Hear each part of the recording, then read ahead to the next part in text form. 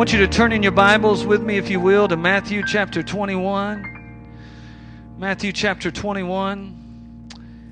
And we do want to look at the story of the triumphal entry into Jerusalem today.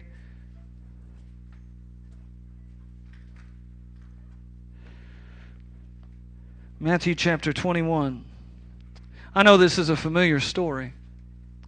And I pray that in the same way that the crowds along the road as Jesus entered into Jerusalem threw down their coats and threw down the palm branches, I pray that as we move forward recognizing what Jesus has done, we'll lift up our hands, lift up our hearts, and lift up our praise and glorify Him. Give Him our lives. You know, Romans chapter 12, it says to present your bodies, your lives, therefore as a living sacrifice unto God. And it says that that's holy and acceptable. In modern translations, it says that it's in your reasonable service. It said that that's our spiritual worship. Far more, and man, I love worship. The truth is, there's not much that I love a whole lot more. I love good teaching and I love worship. I could sit all day in the midst of good teaching and good worship. But far more than our songs that we sing and our mechanics that we go through, whatever the mechanics are. And I don't say that disrespectfully. The Bible gives all kinds of ways to worship in the physical realm. It talks about dancing. It talks about shouting. It talks about clapping our hands and lifting up our hands and falling on our face before God, kneeling before God, falling silent before God, singing before God, worshiping God with the instruments, musical instruments. So many things are listed as ways, mechanics through which we can worship God, and it's all wonderful. But much greater worship, you can do all of that and miss it. Much greater worship is giving your life every day, submitted to whatever God says, bowing your knee every day, presenting your body a living sacrifice. That is the worship that God is really looking for. That's worshiping God in spirit and in reality, in truth. And when God finds worshipers that will worship Him with their lives, then it adds a whole new dimension to our songs. And the wonderful thing about it is Jesus told the woman at the well in Samaria that when God finds people like He's looking for, and those people are the people who worship Him not just in spirit, but in reality, in practical truth with their lives, He says that God becomes someone who lives and indwells and inhabits that worship and that praise. And I want to tell you today that there is absolutely nothing that you're facing today that the presence of God in all of His glory cannot radically change. What we need today is the presence of the Almighty God, tangible as a reality in our day-to-day life. And you can have that. And in Matthew chapter 21, verse 1, it says, "Now when they drew near Jerusalem and came to Bethphage at the Mount of Olives, then Jesus sent 2 disciples, saying to them, Go into the village opposite you, and immediately you will find a donkey tied and a colt with her. Loose them and bring them to me. And if anyone says anything to you, you shall say, The Lord has need of them, and immediately He will send them." A couple of things I want to note before we get to the meat of what we want to talk about today. And I touched on it earlier. When Jesus came into Jerusalem on that first Sunday that we celebrate as Palm Sunday, we're going to read about it in a moment, there was great fanfare. The crowds had been following Him, and when the Bible says multitudes were following Him, we got to get out of our mind the movies that we've seen on TV. Multitudes meant thousands. There weren't just a couple, 20, 30, 50 people gathered around in groups where Jesus was. There were thousands of people. Do you remember one time when Jesus said He had to move through, He supernaturally moved through and pressed through the great prayer? You remember when people couldn't get through the crowd, and so some guys with a lame friend had to climb up on the roof to lower the, because there were so many people gathered around the door and in the house that they couldn't get in. Whenever Jesus went, there were such great crowds. There were thousands of people that would gather. Now here's the reason. It's because Jesus did miracles. And it's because Jesus taught as one who had authority. And they never heard anybody teach like that before, with life and with authority. And Jesus multiplied the loaves and the fishes. Jesus said as much. He turned to some of the crowds one day and He said, "I know why you're really here. You're here because I gave you, we mentioned this last week, you're here because I gave you a free lunch and you're hoping I'll do it again. The Bible says Jesus knew the hearts of many of those who would gather around him. Many people gathered as a curiosity, because they hadn't seen someone open the eyes of someone born blind before. They hadn't seen someone cause someone who had been deaf all their life to hear, or the mute to speak, or the crippled to walk, or especially the dead to be raised. And Jesus did all of those things. Rumor had it that he had walked on water and stilled the seas. They knew that he had cast devils out of those who had been possessed, and not to mention the multiplying of the loaves and the fishes. And so there were great crowds that gathered around Jesus, but unfortunately many of them were just curiosity seekers. They were either looking to see if it was really true what they had been told. Many of them thought that he was a political figure. Surely this was someone who would rise up to be the long-awaited Messiah, and he was. But their idea of the Messiah was someone who would immediately remove the political shackles of Rome, because they were dominated by the Roman Empire and they wanted to have their autonomy and their freedom as a nation again. So many people were watching to see if just maybe this Jesus would rise up and become a great political leader and lead a great movement of zealots who would overthrow finally the domination and the heavy taxation of Rome. Some people were there just simply because they wanted something from him. Loaves and fishes or healings. And then once they got what they wanted, they were on their way. But some people became disciples. They saw and heard something in Jesus that touched a deep thread down in their heart. But the point is, Jesus came into Jerusalem knowing on Sunday what Friday would be. See, he always knew the hearts of people. So he knew that the crowds that were chanting on Palm Sunday, "Blessed is he who comes in the name of the Lord," would turn their opinion by Friday. He knew that some of the very ones who looked at him with adoration and would love to have forcibly made him king on Sunday would chant, "Crucify him," on Friday. And the amazing thing to me is that he came anyway. The amazing thing to me is that he went through all of it anyway. And there's no question that he knew, because in preparation he tells his disciples exactly what's about to happen to him. He says, look, in just a few days the Son of Man is going to be raised up and lifted up. He's going to be crucified. Jesus knew. You remember? Because Peter even stood up and said, "No, far be it from you." Because Peter even expected a political uprising. He said, "No, we can't let," and he loved the Lord, but he said, "I'll fight. We won't let that happen." And Jesus turned to Peter and he said, "Get behind me, Satan." Because he didn't realize what spirit he was speaking of. That's what Jesus had come for. Jesus came knowing full well he was going to suffer, but suffering was okay because the suffering he went through was going to be followed by a resurrection, and because of his resurrection, he was going to be able to free and liberate and forgive every one of us. Now, I make a point of all of that to say that's not unusual, because when Paul was about to become the apostle, when Saul was about to become the apostle Paul, the Bible makes no ifs, ands, or buts about the fact that God showed him everything he was about to suffer for the sake of the gospel. Now, that's not popular to preach anymore, but it is very common through Scripture. God took him aside and prophetically showed him.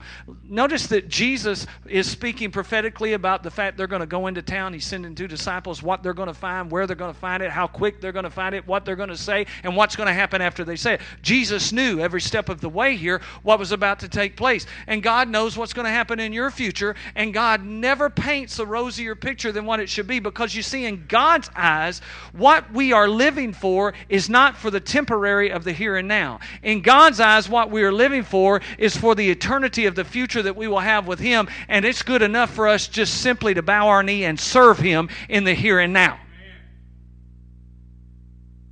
whatever the cost. So Paul was shown all the things that he would suffer. Jeremiah and Isaiah were told at the moment they began their public ministry that nobody was going to listen to them. We said this last week. Nobody was going to care about what they said. People were going to absolutely rebel against them. So in human eyes, God said, "You're going to be an absolute failure." But in my eyes, I just want you to go preach. I just want you to teach. And Jeremiah got the title of the weeping prophet, because he stayed so heartbroken all the time over the rejection of the message of God by His people, knowing that they would wind up going into captivity, because God told them that they would if they didn't change. And so Jeremiah wept, cried over his people, and yet his people continued to reject the word. It came to a point in Jeremiah's life where he actually despaired. He just kind of wished that, You know, God, do I have to keep preaching this? Do I have to keep saying it over and over again? If they're going to keep rebelling against what you're telling me to say, can't I just be quiet or say something else? But he said, but it's like this message in me is like a fire shut up in my bones. And he had to go out and he had to declare it. And I say all that to say this: in your life, in my life, in our future, are you willing to go wherever God sends you? Are you willing to do whatever God tells you to do? Are you willing to say whatever God tells you to say? Or do you have parameters that you put on God? Well, God, I'll go as long as you work this out. God, I'll do it as long as this turns out the way I want it to. God, I'll follow you as long as you take care of my finances, as long as you take care of my family, and as long as you take care of this, as long as you take care of that. Do you notice in Scripture there are none of those parameters? People, the disciples, they loved him so much that they were willing, especially after the resurrection and the infilling of the Holy Spirit, they were willing, actually they counted it an honor to die for him.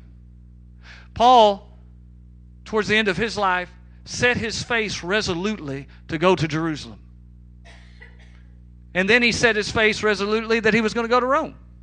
And in both cases, he was discouraged by legitimate prophets who already knew, if you go, if you do what you're wanting to do, your hands are going to be bound up and we're never going to see you again. And because of their love for him and their sorrow over losing him, they begged him. And the prophet had heard the word of the Lord. He just didn't have the motivation of the Lord. He didn't realize that God had actually called Paul to go. In his eyes, Agabus was the prophet. In his eye, and he was legit. But in his eyes, he thought God would never want you to go through that. He wouldn't want it. All this could not be God's plan. And Paul told him, hey guys, you're wearying me with this. You're tearing me up by your emotion. I have to go. And I'm willing to die. And that's the question that I start with today. How willing are you to give up everything that you hold on to so dearly if it means obeying the word of the Lord? How important is the word of the Lord to us?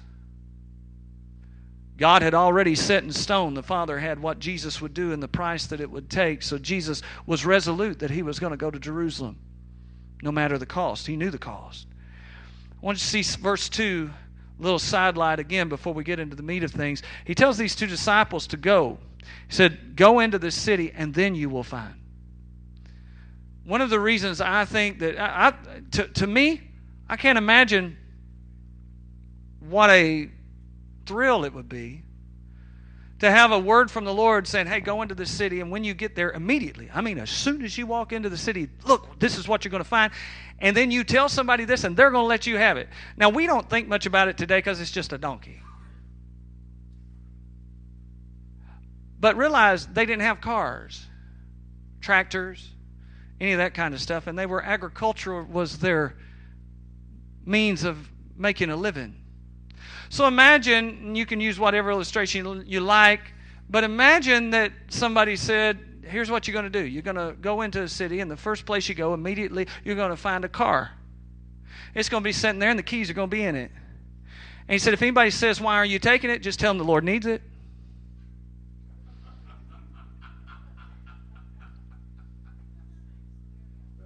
It's the same scenario. It's exactly the same scenario in our day, if you modernize it. So you kind of get the idea of the miracle that's happening. See, we read it as a donkey. We don't think of it as a miracle, but it is a miracle. Not only that he knew they'd find it immediately, not only that he knew ahead of time that the man was going to let him have it. Now imagine you're the guy who owns the donkey.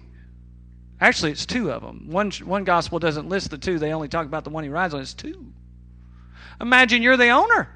What if you need it later on in the day? Doesn't say anything about the owner knowing who Jesus even was. He might have, but we don't know that. You're left to guess. All we know is Jesus said, tell him the master needs it.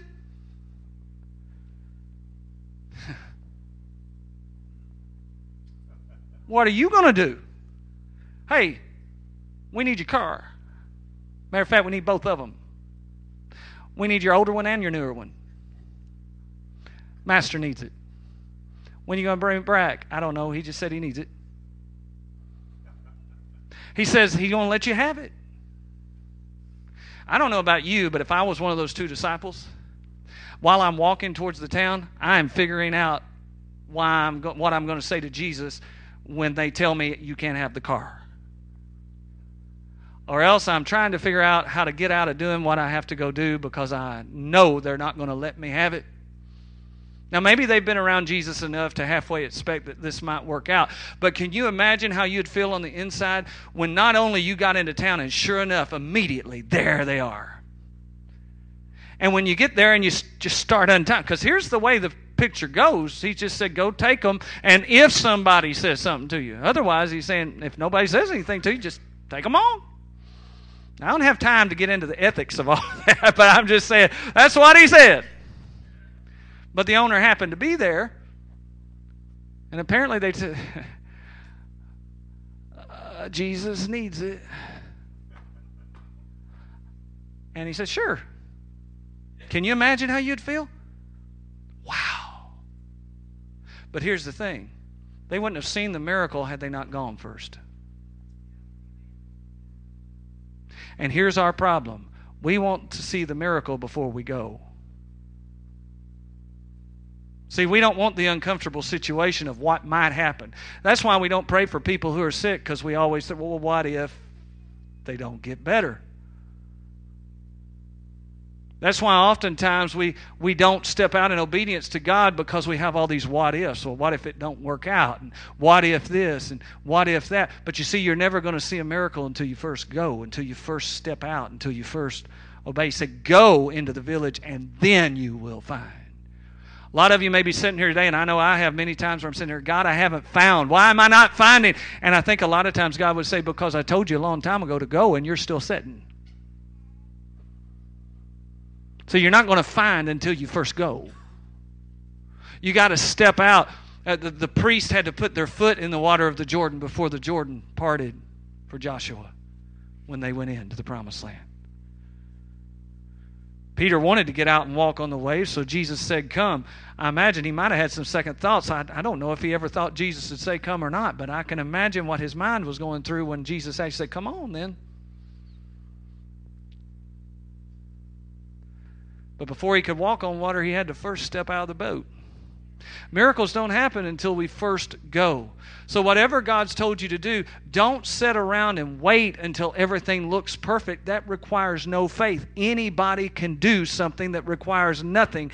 God often asks us to do things that do not look legitimate. I'm not talking about being irresponsible. You need to know that you can hear the voice of God, and you need to know that you've heard the voice of God. But once you know the voice of God, and once you've heard the voice of God, you often have to step out in faith before you see the miracle. Now, none of that has anything to do with what I want to talk about today. I just want to touch on those things before we got going. So if anyone says anything to you, just tell them the Lord has need of them. That's the third thing. If the Lord really needs something that you've got, are you willing to let him have it?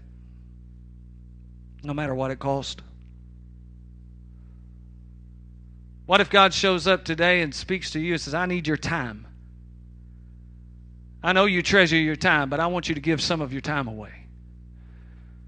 Some of us would be happier with that than if he showed up and said, I need some of your money. Not that he needs it, because God don't need anything, but what if he calls you to give some of it? Your service. If God calls for it, are you willing to give it up? The Bible in verse 4 says, all this was done just simply that it might be fulfilled, which was spoken by the prophet. All of this was done just to fulfill Scripture. Doesn't even say it was done to make the disciples feel good. It was all done just to fulfill Scripture, just to be a part of the plan and the purpose of God. I want to say something that to me is becoming more important every day that I live in this generation. Are you willing just to be a part of the program and the plan of God, no matter what your part is? See, everybody's willing to be the star. Everybody's willing to have the worldwide ministry. Everybody's willing to stand on the stage. Everybody's willing to get the accolades. Everybody's willing to have the praise. But are you just willing to play a part? See, here's the thing about this guy who gave what the Lord wanted. We don't even know his name. Do you know his name? There might be some scholar somewhere who thinks that they know the name, but to my knowledge, nobody can really narrow down and say it was this person.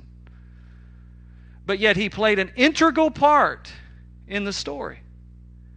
And he sacrificed for the story. He obeyed God. Did you know what God said about what real success is? He said it is required in a steward that one be found not successful, not great, not accomplished, faithful. The only thing God is looking for is, will you be faithful? Because you see, anything else that's going to happen that's going to be good, it's going to be because of Him anyway. If you and I accomplish anything for the kingdom of God, it's not because you and I were talented. It's not because we were smart. It's not because we were gifted, because every good gift and perfect gift comes down from God to begin with. So if it's going to accomplish anything in the kingdom, it has to be God. All God wants is somebody who will say yes. Whatever the cost, whatever the price, yes. Lord, you said go, I'll go. Lord, you said speak, I'll speak. God, you said move, I'll move. It's required in a steward that one be found faithful. Verse 5 says, it was done to fulfill what was spoken by the prophet. Tell the daughter of Zion, behold, your king is coming to you lowly and sitting on a donkey, a colt, the foal of a donkey. Here's the thing. A lot of times when God actually does show up, He does not show up in the way you were expecting. Because you see, they wanted a political king, a political Messiah. They desperately wanted somebody to overthrow Rome. They were hoping Jesus was the one because He was doing miracles and He was doing great things and teaching this radical teaching. So they were hoping He was the one. But you see, conquering kings did not come in riding on donkeys. Conquering kings came in riding on white steeds. Guess what? Jesus is coming back, you know. Do you know what the Bible says He's riding on when He returns? A white steed. But when He came into Jerusalem, He didn't look like what they were looking for. And He didn't come to do what they expected. They had been waiting for hundreds and hundreds of years for their Messiah. Jesus was their Messiah. But He came to do it in a different... He did come to liberate them. He did come to set them free. But He came to set their hearts free. Because He knew this. And boy, it'd be great if we'd figure this out. That you can have freedom in every other area of your life. You can have all the money you ever dreamed to know what to do with. You can have your family can be great. Your marriage can be great. Your church can be great. Your job can be great. Everything can be great. But if you're bound up in your heart, you're going to be miserable. But if you're free in your heart, you could actually be in prison. And there have been many testimonies of that. People who are in prison because of the gospel, or people who got saved in prison, who are in prison behind bars where you and I are out walking free, and yet they are far more free than many of us are. Because they're free in the heart. Because Jesus set them free. And that's the kingdom that Jesus came. When He returns, He is going to establish a physical kingdom on this earth. He will rule and reign from Jerusalem, and the Bible says we as His people will rule and reign with Him. You want to know what my future is? That's my future. I don't know exactly when, but I do know the what. That's what's coming. But the first time, He was not what they expected. Many of us are crying out for revival. Many of us are crying out for a move of God. Many of us are crying out for deliverance. Many of us are crying out for the presence of God. Here's the thing. A lot of times He shows up in ways that we are not expecting. Many times we have this preconceived idea of what it's going to look like and sound like and feel like when God shows up. And usually that preconceived idea is something we've seen before. But how many of you know that God has variety? And He is not required to do things exactly the way He did it last time. Matter of fact, I just want to tell you the truth. I found out a little bit about God through the years. He quite often does things exactly the opposite of the way He did it last time, just to kind of let you know that you can't count on everything being... He does it just so that you won't get stuck in the old ways. But the main thing is not how He shows up. The main thing is that He shows up. Because whether they realized it or not, their king had come into town that day. Whether they accepted him as such or not, their king had rode into town that day. So the disciples in verse 6 went and did as Jesus commanded them, and they brought the donkey and the colt, and they laid their clothes on him, and they set him on them, and a very great multitude, that means thousands of people, spread their clothes on the road, and others cut down branches from the trees, and they spread them on the road. And then the multitudes who were before and those who followed cried out, saying, basically it became a large parade, for lack of a better term. Everybody followed Jesus and went before and behind him as he came in to Jerusalem. And as he did, they're putting these palm branches and their clothes on their cloaks on the ground in front of him, just like they would a king entering. And they're crying out the whole time, Hosanna to the Son of David. Blessed is he who comes in the name of the Lord. Hosanna in the highest. Now the thing is, that's a prophetic psalm that David had written, and it was written for the Messiah. So whether they realized it or not, they really did. Many of them in that place were singing a song declaring and ascribing to Christ the role of Messiah. Blessed is he who comes in the name of the Lord. And when he had come into Jerusalem, all of the city was moved, saying, who is this? And I want to take just a moment to stop and point out that there is a difference between being moved and being changed. And here's the problem with many of us, particularly as charismatics, full gospel, Pentecostal, non-denominational, word of faith, whatever you want to call us. We're satisfied with just being moved. We see somebody get moved and we get all excited. Woo, boy, wasn't that a move of God? And it probably was. But that does not mean that anybody was changed. See, we get excited because we see, and I do too. I'd rather see somebody shout and run than sit deadpan like, I don't know why I'm here, kind of halfway wish I wasn't, but I'm here. But at the same time, it is a mistake, a huge mistake, to see somebody physically demonstrating something and think, woo, boy, they got it. They might, and they might not have any more than they had before they walked in. Matter of fact, they might have less, because they might think that because they had an emotional move, they actually got something. Do you know how you know when you got something? Oh, you're going to love me. When you change. When you walk out of this room, and husbands, you love your wives more than you did when you came in, and wives, you love your husbands more than you did when you came in, even if they didn't change a thing. Even if they're still just as mean as they were when, and I say that facetiously. Even if they annoy you as bad when they go out as when you came in, you love them more. If somebody that you could not forgive, after you had your experience at the altar, all of a sudden you know that even though you don't feel like it, you have to forgive them. And you begin the process of praying the prayer of, God, I choose to forgive so-and-so. I forgive them. I lay all my offenses down because it does not glorify you for me to hold a grudge and bitterness. So I lay it down because you laid everything down for me. I choose to. And I'll do that 153 times a day if I have to until I actually feel it. Then you know you changed. If that sin that you excused the last time the Holy Spirit or somebody said, hey, this isn't right, you need to let this go, but you've been fighting it, justifying it, defending it, and excusing it, when all of a sudden, because you've been in the presence of the Lord, you just don't have any heart to excuse it anymore. Matter of fact, you'd just rather be free. And you fall on your face before God and you said, oh God, make me free. That's when you know you've had a real change. The whole city was moved. But I want you to get that. And that was glorious. It was wonderful. If I would have been there, if you would have been there, it would have been like a great church service, and we all would have celebrated, and we should celebrate, and we should feel good. Here's the problem. Most of this same crowd was crying, crucify him on Friday. Less than a week later. Well, I'd never do that. Never would I ever do that. Bless the Lord, I got more faith than that on Sunday.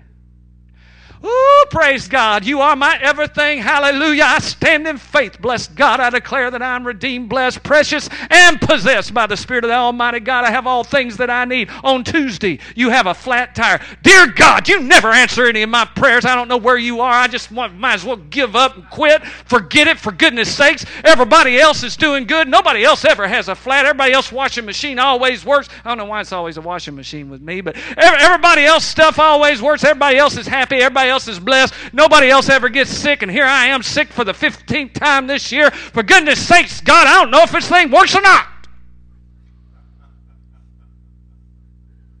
Oh, yeah. See, we would have fit in just right. And I put myself in that crowd too. Do you see, a move of God doesn't mean you're changed. But a move of God can change you. If you'll lay your life down. If you fall so in love with Jesus when He moves on your life that there is nothing worth more than Him, and you're willing to lay down everything else but Him. All of the city was moved when Jesus came into town. So the multitude said, "This is Jesus, the prophet from Nazareth in Galilee." They were half right. It was Jesus. He was from Nazareth. He'd come out of Nazareth in Galilee. He was a prophet, but He was so much more. Then Jesus went into the temple of God, and He drove out all those who bought and sold in the temple. I think it's amazing that on Palm Sunday, most of the pictures we think of is the crowd with the palms, and it's all so wonderful and sweet and great and glory. And that's right, that's part of Palm Sunday. But He did something else on Palm Sunday that wasn't quite as sweet. He went into His Father's house, and He made a whip for Himself. And He went into the temple, where, by the way, they had allowed people to come in and sell animals. See, in order to get in the temple, you had to make sacrifices, and that was the only way for you to have a relationship basically with God that worked, is that your sins would be covered through the sacrifices that you made. And when you bought whatever animal, many of these people would come on long pilgrimages to get to Jerusalem so that they could sacrifice. And so when you would buy the animal in the temple, they didn't just sell the animal at cost, they put a tax on it. They added to the price, and they pocketed that excess. And many times the poorest of the poor couldn't even afford the sacrifice to get into the temple, to basically get into the presence of God. So many times the poorest of the people were left out. Sometimes they just didn't want to sell to those who they didn't like anyway. And so Jesus came in and He fixed a whip. I want you to get this picture of Jesus. I love all the pictures of Jesus, but I love this picture too. He fixed a whip, and He went into the temple, and He found everybody in the temple that was holding other people out of His Father's presence. And He turned their tables over, and He physically drove them out of the temple. Meek and mild Jesus, our lowly Savior. And He is meek, mild, and lowly, but He was also very strong. And He drove them out of the temple. And then look at what He says. He says, "It's written, in my Father's house it'll be called a house of prayer, a house of communion, a house of intercession, a house where you can come and meet with your Heavenly Father. But you have made it a den of thieves." Two things I want to point out. The people had come into the presence of God to make a profit for themselves. Listen to what I said again. The people came into the house of the Lord for their own profit. That's what the money changers were doing. Jesus drove them out. And He drove them out because they were holding other people back. The other thing He says is, you've made this a den of thieves. Do you know what by definition it is to steal, to be a thief? It means to take something unlawfully. To take something that isn't yours. And so what He said, you've come into my Father's house, which is supposed to be a house of communion, supposed to be a house of intimate relationship with the Father, and you've been taking something instead of coming to commune, coming to give of yourself, coming to lay everything you are down. You're coming to take. Woo, charismatics, take. take, me, what I can get, what I want, what's in it for me. I'm coming. I believe, every time we pray, God send revival, we want you to show up in the house. Be careful what you pray. He might just do it. Because here's the thing. It was after he drove them out that the poor and the lame and the broken and the hurting could come in. And the minute they came in, Jesus healed them. And he set them free. How long had they been waiting on the outside? What was holding them back from coming? Do you know, if you went into the community, and I know it's a sorry excuse, but it's still truth. Do you know what the biggest holdback is for people coming to the house of God? Christians. It's you and me. I guarantee you. You ask people, it's proof, statistically true. Why aren't you coming to church? Why won't you come to church? Because I know people who come to church. They're hypocrites. They say one thing and do one thing on Sunday morning, but I see them on Monday and Tuesday. They ain't nothing like that at all.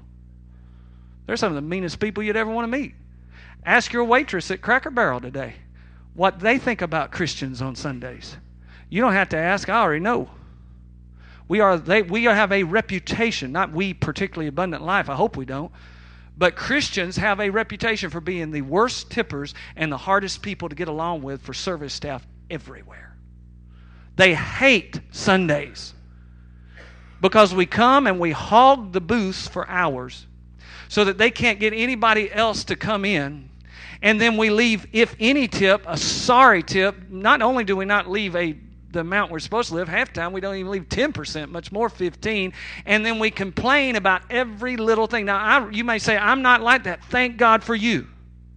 I'm just telling you, statistically, it is a fact. When you ask waiters and waitresses who do they hate to see come into their restaurants the most, unfortunately, it's churches. Because of the way we act. Because of the way we treat. Well, that's just one thing. Oh, no. There's been study upon study done. What's keeping people out of church is the church. Everybody in America knows everything that we're against. They hear us say it all the time, loud and clear and with great volume. Problem is, they don't know anything that we're for. It's a fact. They know everything we're against. They know nothing that we're for. They know what we hate, and many of the times they think it's them. Oh, not me, Brother Lynn, because I tell them, I know I hate the sin, but I tell them, I hate your sin, but I love you, sinner.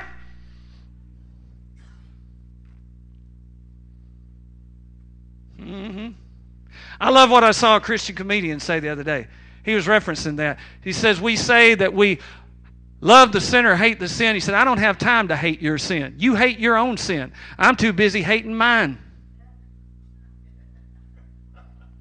Think about it.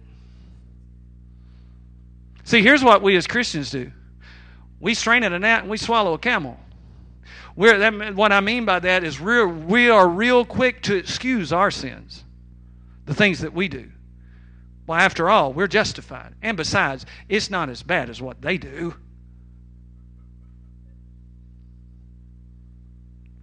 But did you know that whatever your sin is, we're talking about Palm Sunday. Next week we're going to talk about the cross and an empty tomb. Understand something. Whatever you think about your sin, if that sin was the only sin that was ever committed on planet Earth, Jesus would have still died for that sin, and that sin would have been enough to put him on the tree. And if your sin was enough to put Jesus on the tree, I doubt that God looks at it as small. Now, I'm not justifying sin. But what I'm saying is many times we are holding people out because we are coming to take for ourselves and people who are hurting don't even feel welcome in our presence.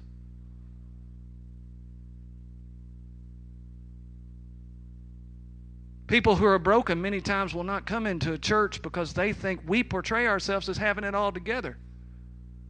But see, they don't know that you cry yourself to sleep at night because you don't tell anybody, because for goodness sakes, we don't want anybody in the church to know that we don't have it all, because even we think everybody else in the church has it all together.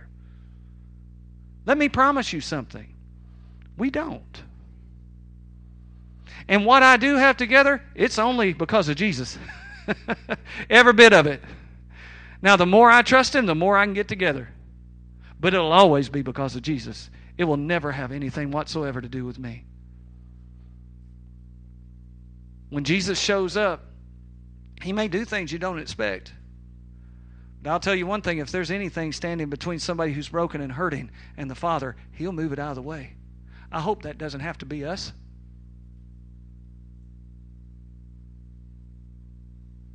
He drove them out of the temple when He came. That was Palm Sunday. And then the blind and the lame came to Him in the temple, and He healed them. And when the chief priests and scribes, and by the way, let me just hit this because I'm about to close. I'm almost done. We see this verse, and here's the way we see it through westernized eyes. We weren't Jews. We didn't live in that time period, so we don't realize how it looked to them. See, the blind and the lame, oh, I would never be like that. If the blind and the lame, they would be the first ones I'd want to come in, because all we think about is physical, blind, physical. We want them helped. But you see, what we don't realize is that to an Old Testament Jew, because they were still Old Testament Jews at that time, the blind and the lame were unclean. See, they couldn't come among the general population, and if they came to you and you touched them, you became ceremonially unclean. Which, you know what that would mean? That would mean you couldn't worship either. So you see, if you got too close to them, not only could they not get into worship because that was the law, you couldn't worship either. You would be, quote unquote, contaminated. And so, see, we don't think of it that way because we're that far removed from their culture. But you see, when Jesus showed up and this actually happened, that's the way everybody He was talking to saw it. That's why they didn't want the blind and the lame in, because they might just contaminate them. And listen, they might not be able to go out and do life as usual. And they don't want anything to interrupt their life as usual, because religion was their life. So now let's bring it home. We all want revival, but you see, here's what happens. If somebody comes in here today and they're a drug addict, and they've been a drug addict for a long time, but they're broken and they need help, do you realize that in order to help them, it's going to inconvenience you a lot, not a little, a lot. Life as usual is going to change.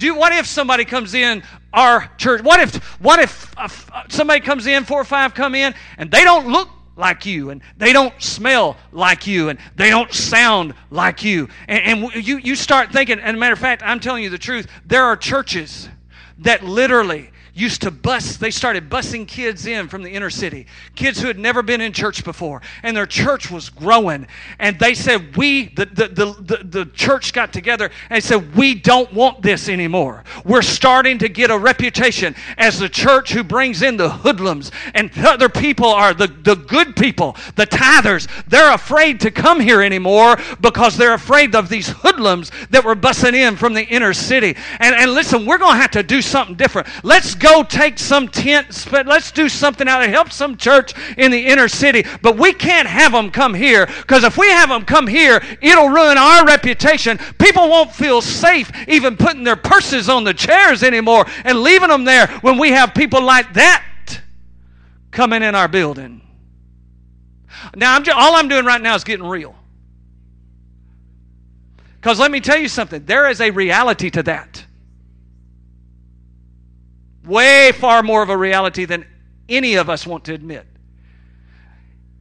Jesus had to come into town with a whip and drive all of that out of His Father's house and say, my Father's house is a place of communion, and I am not setting up these parameters. The law had them, but in my house, everybody who's broken, everybody who's hurting, everybody who's hungry, everybody who's thirsty, everybody who doesn't know where they fit, they are welcome in my Father's house. And when He finally got all the other stuff out of the way, then the broken and the hurting and the lame could come in, and then He could heal them all.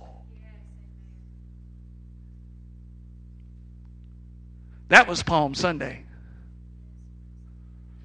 And can I tell you something? Jesus is the same yesterday, today, and forever. That's still Jesus. He don't want any of us standing in the way of the people who are hurting if they'll just try to reach out to Him. Let's close with this.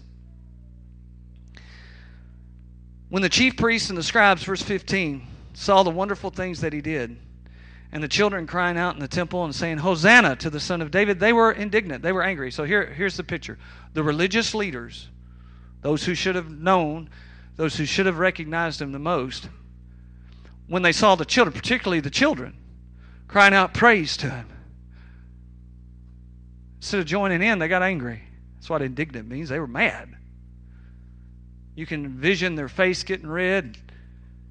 They're angry. So they come to Jesus and they said, do you hear what they're saying? See, if the people didn't recognize what they're saying, these chief priests did. See, they knew they were basically ascribing to Him a psalm and some praise and some wording that was meant for the Messiah. So do you hear what they're saying? Do you recognize what they're saying to you? And Jesus says to them, yes. I love that. Just a matter of fact, yeah. I know. Have you never heard? Have you ever read the Scriptures? Now, see, we read through little things like that. We don't think anything about it.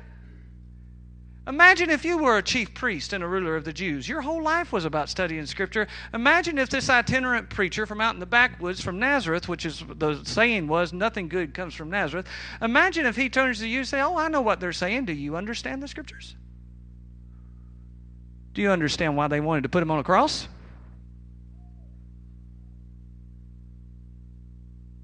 They hated Him. Because, see, He exposed the hypocrisy.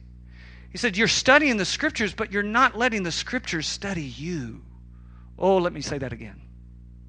You're reading the Scripture, but you're not letting the Scripture read you.